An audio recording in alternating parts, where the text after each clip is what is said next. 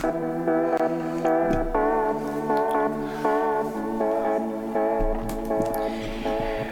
morning, good afternoon, good evening, depending on where and when you're listening to this. Hello and welcome to episode 7 of the 2 Foot Tackle podcast. I'm your host, Ari Samatakos, and before we address the football and before we do the formalities, I would like to apologise for the delay. Obviously, this is going out not in its traditional 9 a.m.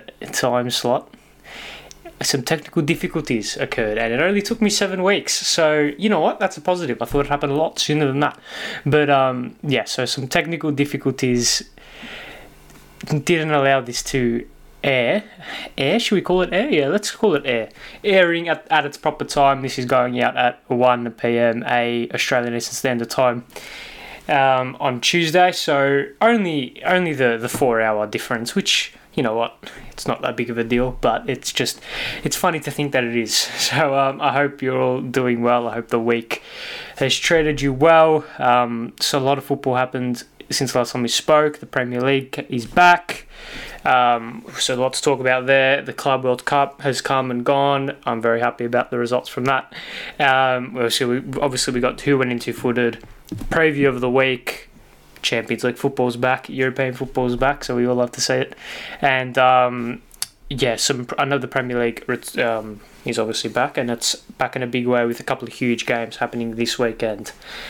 Firstly, before we start, I'd like to implore you all to like on Spotify, follow it on all the socials, 2 Foot Tackle Podcast on TikTok, Instagram, Twitter. It'll come up, and chuck it a follow, give it a like, and on Google Podcasts, Apple Podcasts, Spotify, the whole shebang, YouTube as well. Any engagement is greatly appreciated. Now, let's start as we always start with some A-League, and from the high of last week where victory. We'll start on victory. I probably should have said that. From the high last week where we won the FA Cup, it has come crashing down in a big way. A 1-0 loss to Wellington and a 2-1 loss to Newcastle. Disappointing, to say the least. I'm not too worried about it considering the circumstances in either match. Obviously, the game against Wellington was probably the more disappointing one out of the two. I wouldn't say we dominated, but we had the fair share of the ball, had the fair share of the chances, and it was just unlucky that it was a defensive mistake to cost us the win. And obviously against Newcastle, a red card to our captain and our key midfielder just at the start of the second half doesn't help. Obviously a dodgy penalty decision as well doesn't help. So unfortunate, but speaking on Tony Popovic's sentiment after the Newcastle game about the red card and the penalty, I think the red card is harsh, but it's probably there. The only thing that I have a worry about is he was given no leeway. Josh Balante committed 2 fouls, and then both were yellow cards.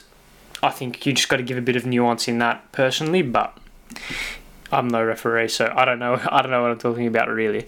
And the penalty for me was never a penalty. He was as soft as you get, really, and it's just a shame that it had to cost us the 3 points.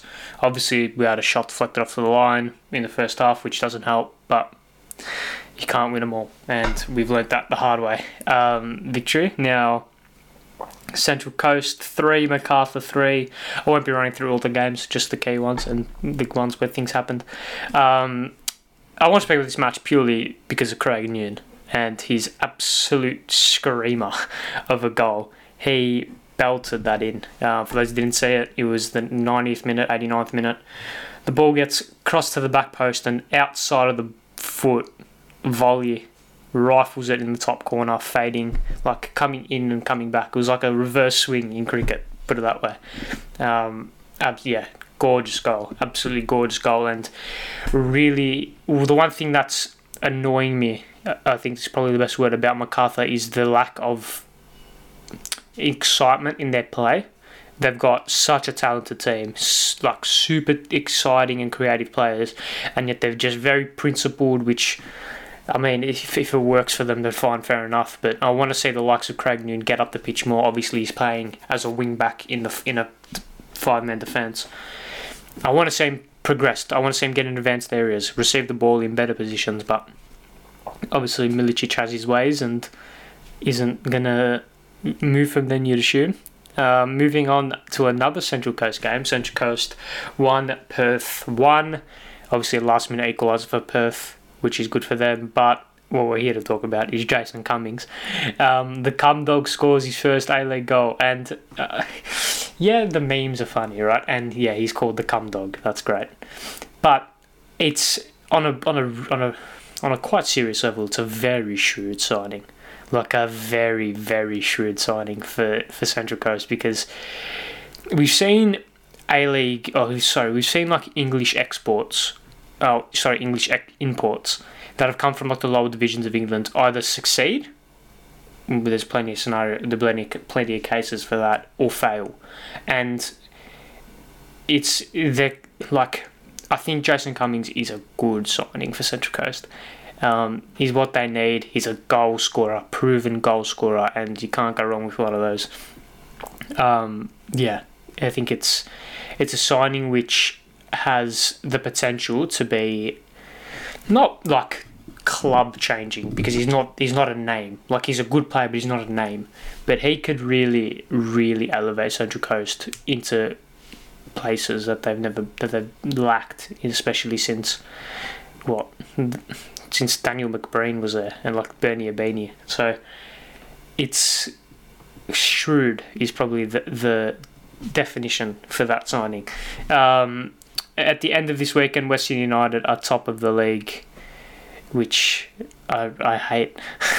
Nothing against the club, it's just the 1-0 Merchants, and it's not good for the... it's harsh to say it's not good for the league, but you'd rather a Sydney or a Victory or a City or a Western Sydney or Adelaide, top of the... higher up in the league. Full credit to Western United. I don't really think many of the fans would be complaining that I hate them, because I'm not really sure they care. But good on them. They've built a solid team, well drilled. John Aloisi hasn't playing very just efficient football. It might not be the most exciting, but it's definitely very efficient, and they're getting the best out of what they have. So full credit to them. How can I say otherwise? Moving on to offshore, as we always go. The Premier League was back. It started midweek, and I want to start off by speaking about Manchester United. Now, this will be in two parts, what I'm about to speak about, because obviously their 1-1 draw to Burnley and Southampton, if they had won both, they would have been 6 points clear in the top 4.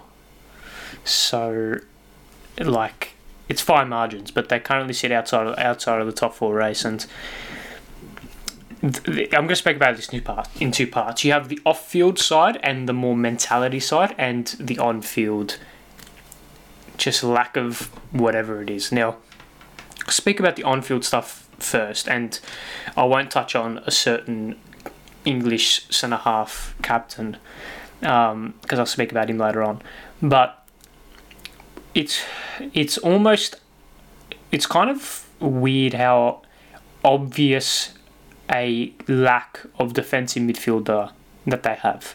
It's bizarre that I can see it, 99.99% of United fans can see it, 100% of the media can see it, and they can say that they don't have a defensive midfielder, and yet they just persist with not buying one, persist with playing McTominay there, who I think is a fine player, but he's not a Manchester United level player in terms of starting at defensive midfield, starting as a 6 for them.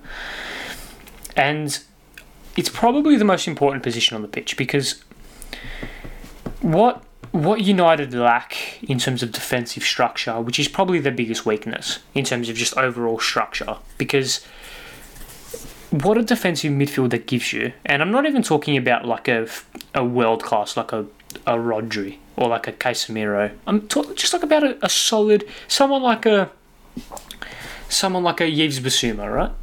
Who's good, very good in fact, but not world class, not like a Fabinho level, right? But what Fabinho does to Liverpool is it makes Virgil van Dijk and Joel Matip and Trent Alexander-Arnold and Andrew Robertson a 10 times better player, purely because he's that like barrier, and he puts out fires, he can distribute, he like expands the play. So what United potentially lack in terms of clear distribution from the back and solid structure actually comes from the lack of a quality defensive midfielder, because someone like a Rice or someone like a Wilfred Ndidi, right? I know Wilfred Ndidi to a lesser extent because he's more of a destroyer and a ball-winning midfielder rather than a deep-lying playmaker. But what they do is that they provide options. They'll drag a striker out of position to cut off the passing lane, thus creating better and more obvious and more advanced passes, right? And they, I don't know, it's hard to articulate because it's just something that they need to do without it really being there's no reason, they just need to do it. If they had Declan Rice at the base of that midfield, he puts out fires, he puts out little counter-attacks, makes a professional foul here and there, does a well-timed tackle, heads the ball away, clears the ball, whatever. That makes Maguire and Varane instantly better because they have to defend less. And when they have to defend, it will be in less precarious situations, because the more precarious situation, the more likely the defensive midfielder is to stop it.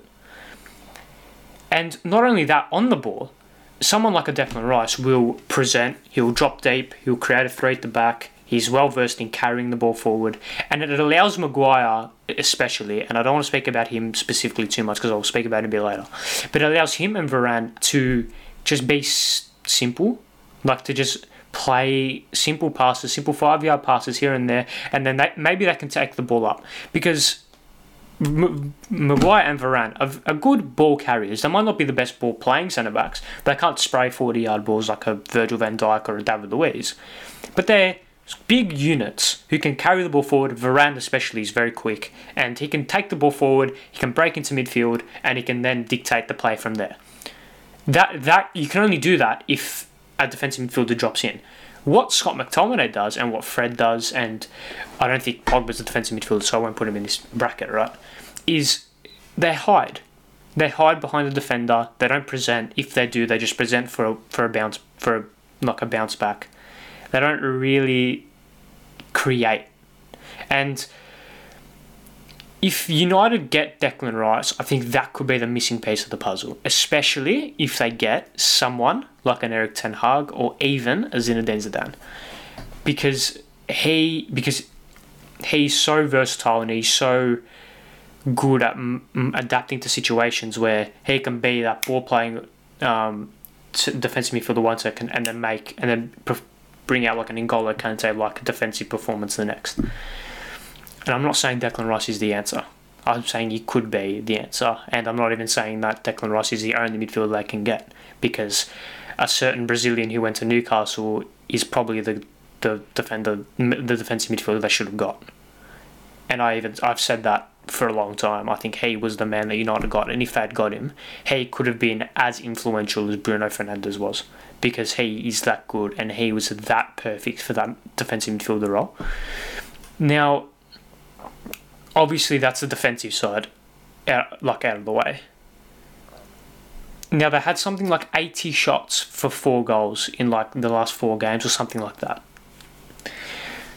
I don't understand how is it a confidence issue? Because a team with Ronaldo, Bruno, Rashford, Pogba, these quality players, how are they not scoring enough goals? And what my mind goes to is confidence, because of the hole that they're in. They're in a very deep hole, and it's a thing of they need to get that goal. They need to score. They don't any athlete in any walk of life will always say they perform their best when they're calm and when they play off instinct and they don't overthink things.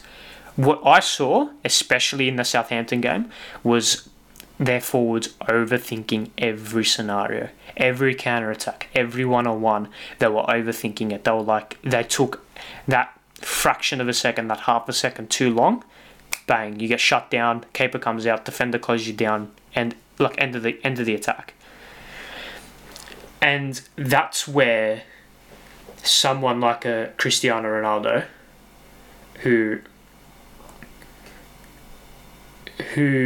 I wasn't that keen. Now, I want to be careful when talking about Ronaldo because obviously he's probably one of the best players in the world at the moment and one of the best players to ever play the game. I would go as far as to say he's definitely top 3, probably even top 2 to ever play the game, right?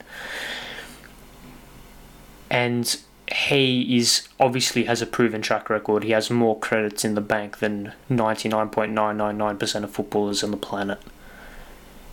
Yet, I do think he's had... I wouldn't say he's had a negative influence on the team, but he certainly hasn't had a positive one. And you can tell. And this is where I'm going to slowly sway into the off-field and more mentality issue, because Ronaldo came to raise standards. And before I delve deep into this, Ronaldo is not the problem. He certainly is a problem to an extent, just like pretty much all the players are a problem to an extent. He's not the main one, probably not even in the top 10. But with Ronaldo, he's this leader. He's this like presence, this charismatic leader.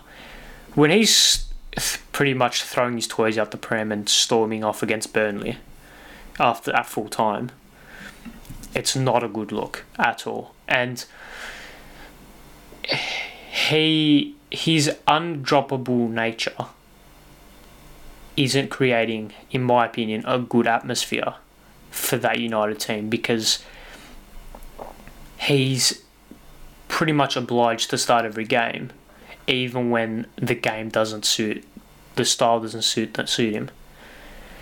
And the reason why I was very worried about Ronaldo coming was I don't think Ole was the best person to get the best out of him. I was proven right to an extent. Obviously, he did have a very, very, very good start of the season, but he has slowly petered off, and under Rangnick, it's actually gone even worse. The reason why is because Rangnick's system is high tempo, high intensity. You can't sacrifice for a player. What you get with Ronaldo is you sacrifice. You sacrifice potentially another attacker for Ronaldo because he's equivalent of 2 attackers, right? And why he was so good at Real Madrid, at Juventus to a lesser but still real extent, was Zinedine Zidane in particular. And even in his later years, he became like... People would think that Ronaldo was in his prime when he was at Real Madrid the whole time. That's not true. Towards his latter stages of Real Madrid, he was what he is now. Granted, he was a little bit more mobile, yes, but he was what he is now. And when they played the Diamond, Karim Benzema was the most underrated footballer on the planet. And we've seen now just how good he is by how he's performing now. And Benzema sacrificed himself pretty much to allow Ronaldo to do what he does best. And you're not going to get that you're certainly not going to get that from Bruno. You're certainly not going to get that from Marcus Rashford. I think you will get that for Edison Cavani, but there's a whole different issue with him. You're not going to get that from Jadon Sancho.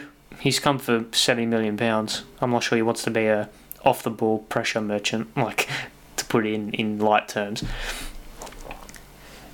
It's a thing of...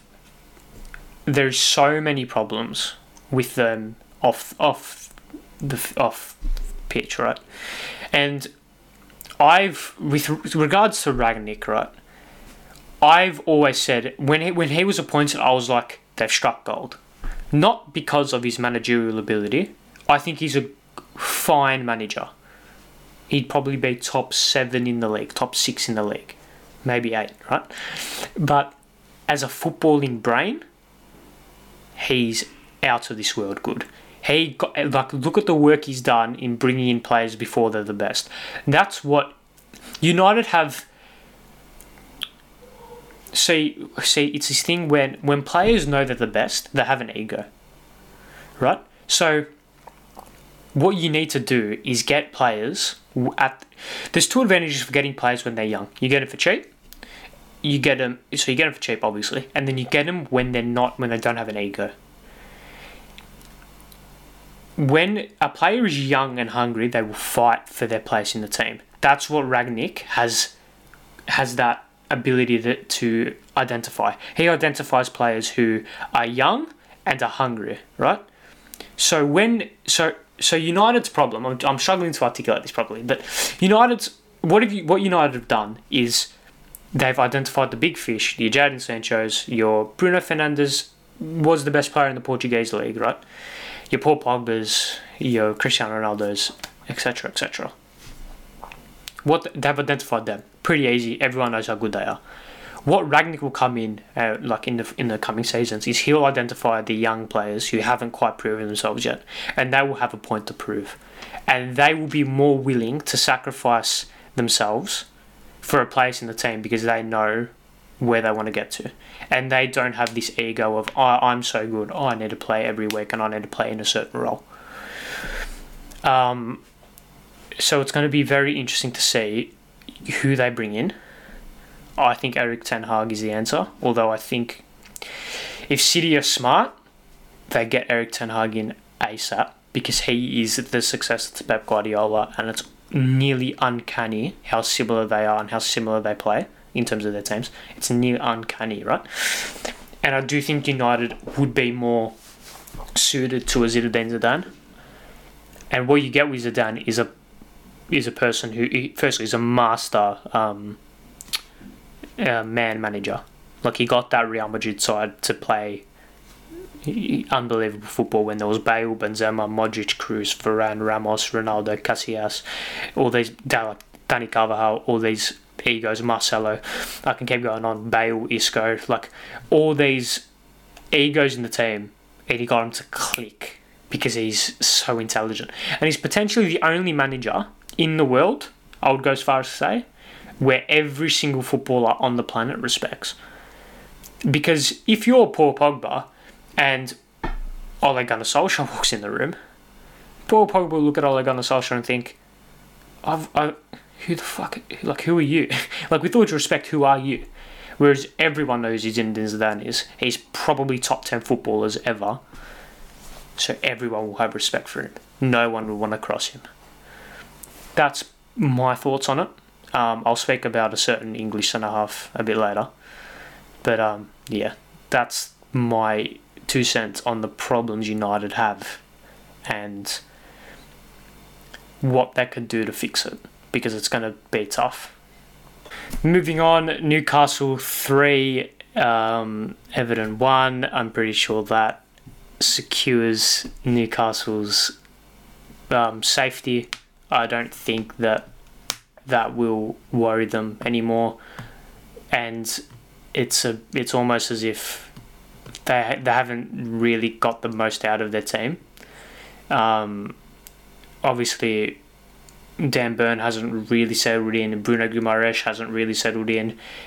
Granted, Kieran Trippier, yes, has, and Chris Wood has, yes, as well, who's been a little bit disappointing, but if the results stay the same, I think he'll be fine.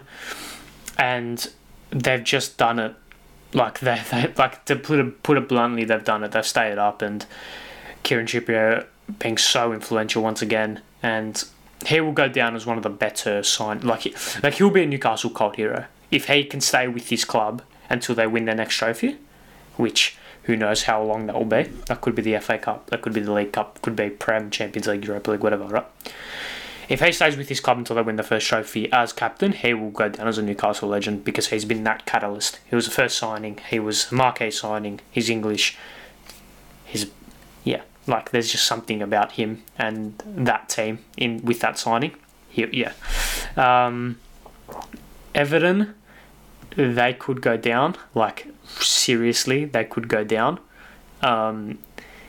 It's almost as if people can't fathom it because, like, it's Everton. They're too good to go down. And that too good to go down myth or whatever you want to call it, has been disproven countless times by the likes of, obviously, but that Too Good to Go Down has gone as far back as West Ham in the mid-2000s with like that team with Scott Parker and I think Joe Cole was in that team, Paolo Di Canio. These are not world class, but very, very good players, and they still went down. So that whole Too Good to Go Down thing is not a thing anymore. Like, it is serious. Anyone could go down. And the thing is with Everton, if they go down, Richarlison would want to leave, Calvert-Lewin would want to leave, Doucouré, Alan, Holgate, Mina, Godfrey, Pickford, all these players would want to leave because they're on ridiculous amounts of money, they're Premier League quality, and Everton have invested so much money that if they go down, it's so dangerous. And it's not just us Sunderland fans, it's not that easy to jump straight back up. Yes, Newcastle have done it, Norwich have done it. It doesn't happen to everyone. Forest have been in there for ages. Leeds just got back.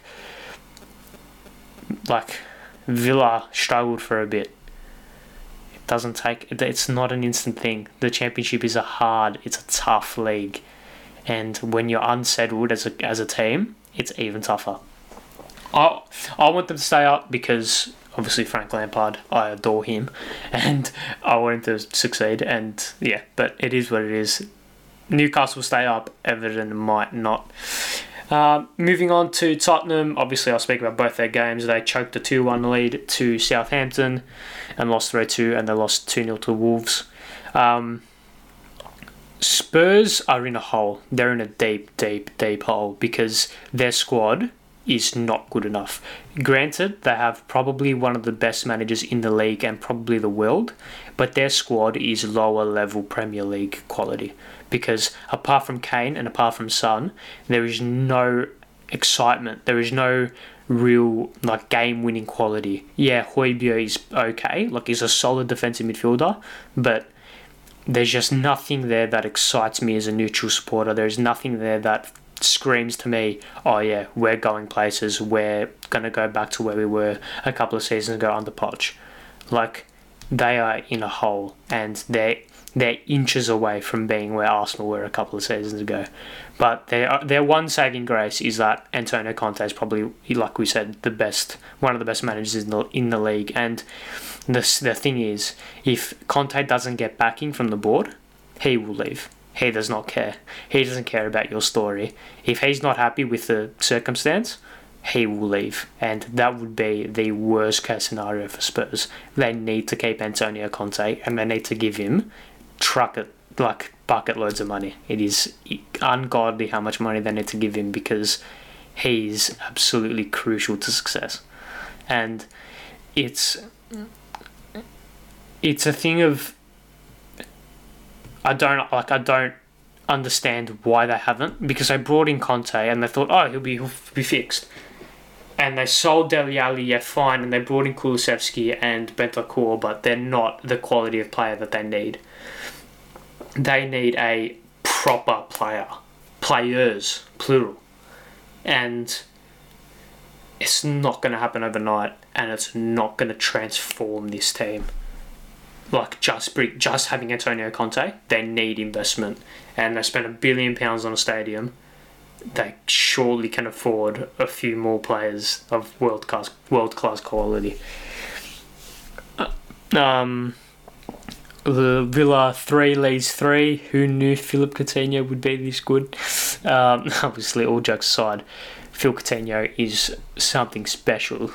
We all knew that, but he's just taken his game and has really exploded back on the Premier League scene.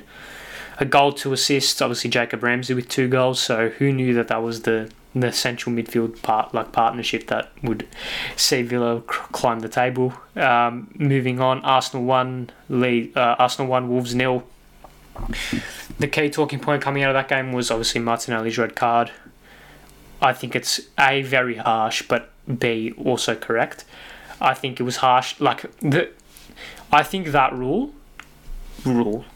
is correct, but it was just harsh that was the first time I've ever seen it. For those who didn't see it, Martinelli. So the first incident was Martinelli pushed a Wolves player as he was taking a throw-in, clear yellow card, and in the same phase of play, he pushed the counter-attack. So basically the throw went on to a player who was on a counter-attack, and a professional foul by Martinelli brought him down. Now, in isolation, both incidents are yellow cards, but it's harsh that it happened like that, but it is what it is. I think it was the right decision. But yeah, it's I can understand Arsenal fans' fury, but it's the right decision. Everton 3-0 leads, Lampard's first win. They needed that big time. I still think they're in a hole, like I said, but they needed that big time. And with that saying, I don't think you should take a lot out of a Leeds game, because it's Leeds. Sometimes, Leeds are very much an enigma in the Premier League. Some teams absolutely batter them, some teams struggle, and it's all about styles. So yeah, I wouldn't really take too much out of that, which is a shame because they really should. But if they can back it up next week, then they'll be on the right track. Liverpool 1, Burnley 0. Oh so ever unconvincing, but I'm not sure Liverpool fans care. That keeps the title race open. They're 9 points behind with the game in hand, so if they win their game in hand, 6 points behind, and then it's all to play for. Newcastle keep winning, 1-0 win over Villa. Solid performance. Now, my team, Chelsea, didn't play in the Premier League because we were too busy being crowned the best club in the world. They beat Al Hilal 1-0 and Palmeiras 2-1. And I'll tell you firstly, before I speak about it, I find it extremely funny that FIFA, the official FIFA YouTube channel, got the game copyright striked and taken off the website. That is hilarious, and that just is a perfect summation of FIFA as a company. Yeah, it was unconvincing both games, but Chelsea got it done, officially crowned the best club in the world. I really don't understand why the media snubbed this award. Not only is it just another piece of silverware, but it's also being crowned the best club in the world, officially. Liverpool were the last English team to win it. It's been dominated by Real Madrid and Barcelona. The last English team in the final before Liverpool were Chelsea in 2011 against Corinthians, and they lost 1-0. And Chelsea, you speak to any Chelsea fan, that was there. They are heartbroken and they haven't gotten over that. So it's good that we got our revenge finally. It's been nearly a decade, but we got it. Moving on to Serie A. Napoli dominate but failed to beat Inter 1-1, and AC Milan beat Sampdoria 1-0 to set up a title race, which has AC Milan 1 point clear at the top of the table, but Inter have a game in hand. So if Inter win their game in hand, it will be Napoli 4 points behind Inter and AC Milan 2 points behind Inter. I don't really care who wins that, but I would like to see AC Milan win it. Although seeing Napoli would be good fun, considering they haven't done it in ages. But I want to see AC Milan win it, purely because obviously the history, and also Olivier Giroud deserves another title. As I said last week, one of the best French strikers in the modern era. Atalanta 1, Juventus 1. This would normally set up a title, but this year it's setting up top 4. This puts Juve 2 points clear with Atalanta a game in hand, so that's going to hot up. Another title race that could hot up is in the Bundesliga. Bayern losing 4-2, so it opens up the title to Dortmund, who can creep up on Bayern and really put the Jets on and just get ever so close to them. Moving on to Spain, nothing much happened in France, so we won't talk about that. PSG won, and they're going to win the league. I can just cut a clip, that clip, and just put it in every episode from now until the end of the season. Atletico Madrid salvaged 3 points at the very last gasp, but once again, they had a 4-3 win after going down 3-2 and were down 10 men. Keeps top 4 hopes alive for them, which yeah, good for them because they need it. And it's between them and Barcelona for top 4. Be interesting to see who gets it. Very interesting to see who gets it. Moving on to the only segment I have on this podcast, Who Went Into Footed. It is, if you haven't seen this podcast before, this is the segment where I go through from the week's football, a player, club, team, organisation, pundit, fan, whoever, stadium even, who did something daft, who stuffed up, who is just did something so dumb. And this is an isolated incident, and I've already alluded to it, but Harry Maguire is this week's recipient. Not because of what he did do, but what he didn't do. To put it bluntly, Harry Maguire is not a Manchester United level centre-half. He's not even a top 10 Premier League team centre-back. He is relegation level centre-half. He's just so ill-equipped to be a captain of Manchester United. He's unbelievable. He has let them down time after time after time. He's so inept defensively. It is unbelievable. And how Leicester scammed United for £80 million is beyond me, because he's, and I don't want to be too harsh, but he's rubbish. Like, he's just not good enough. And if he keeps that armband, it's an indictment of United as an organisation, because it came to a head over the weekend. He was absolutely appalling, and he was lucky that United didn't lose either of those 2 games, because he was shocking, and it was appalling to see someone with that role and that responsibility underperform like that. And it's a disappointing, because you want to see Manchester United as a team, and you want to see their captain perform well, and to see him do that and to dish up those performances, underwhelming to say the least. I wanted to keep that brief because I don't really want to speak about him too much. But yeah, Harry Maguire needs to fix up ASAP. Moving on, previews of the week ahead. Champions League football is back. How fucking good's that? We're just going to give some quick predictions of some games. PSG, Real Madrid. I'll go with PSG. We'll go PSG 1, Real Madrid 1. No, PSG 2, Real Madrid 1. I think PSG will get it done at home. Although that game could go either way. That's definitely the best tie for the early stages. Sporting versus Man City. Let's go with Man City will win that pretty comfortably. Let's go Sporting 0-3 Manchester City. Nothing much to comment on that. Inter Milan versus Liverpool, probably the one for the purists. Very, very, very rich game in terms of history and integrity in this fixture. It's in Italy, Inter Milan's home game, so I'll go with Inter Milan 1, Liverpool 1. I think it'll be all to play for at Anfield. And Salzburg versus Bayern Munich. I think Munich will get through pretty comfortably. So in the first leg, you'll be Munich 3, Salzburg 0. Moving on to the BTEC Champions League, aka the Europa League. Barca versus Napoli. Who would have thought Barcelona would be in the Europa League? I really like Napoli, man.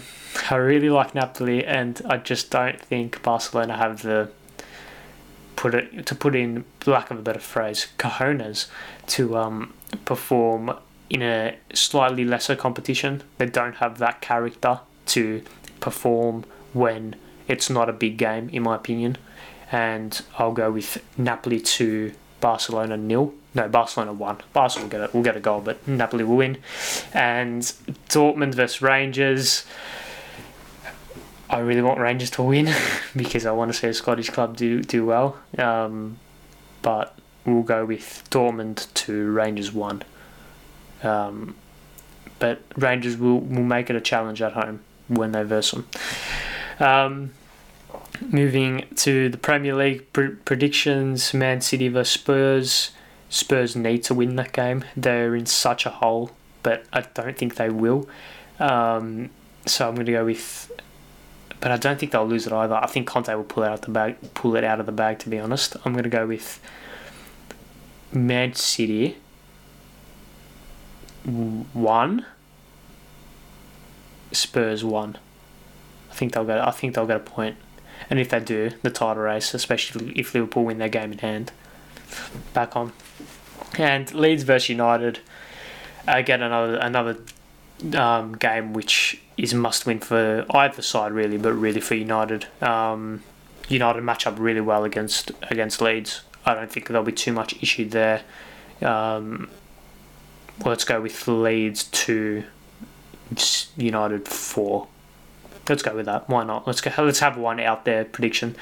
United need to win. They should win. They will win. They match up really well against Leeds, and yeah, I don't think Leeds are there yet to make that derby upset.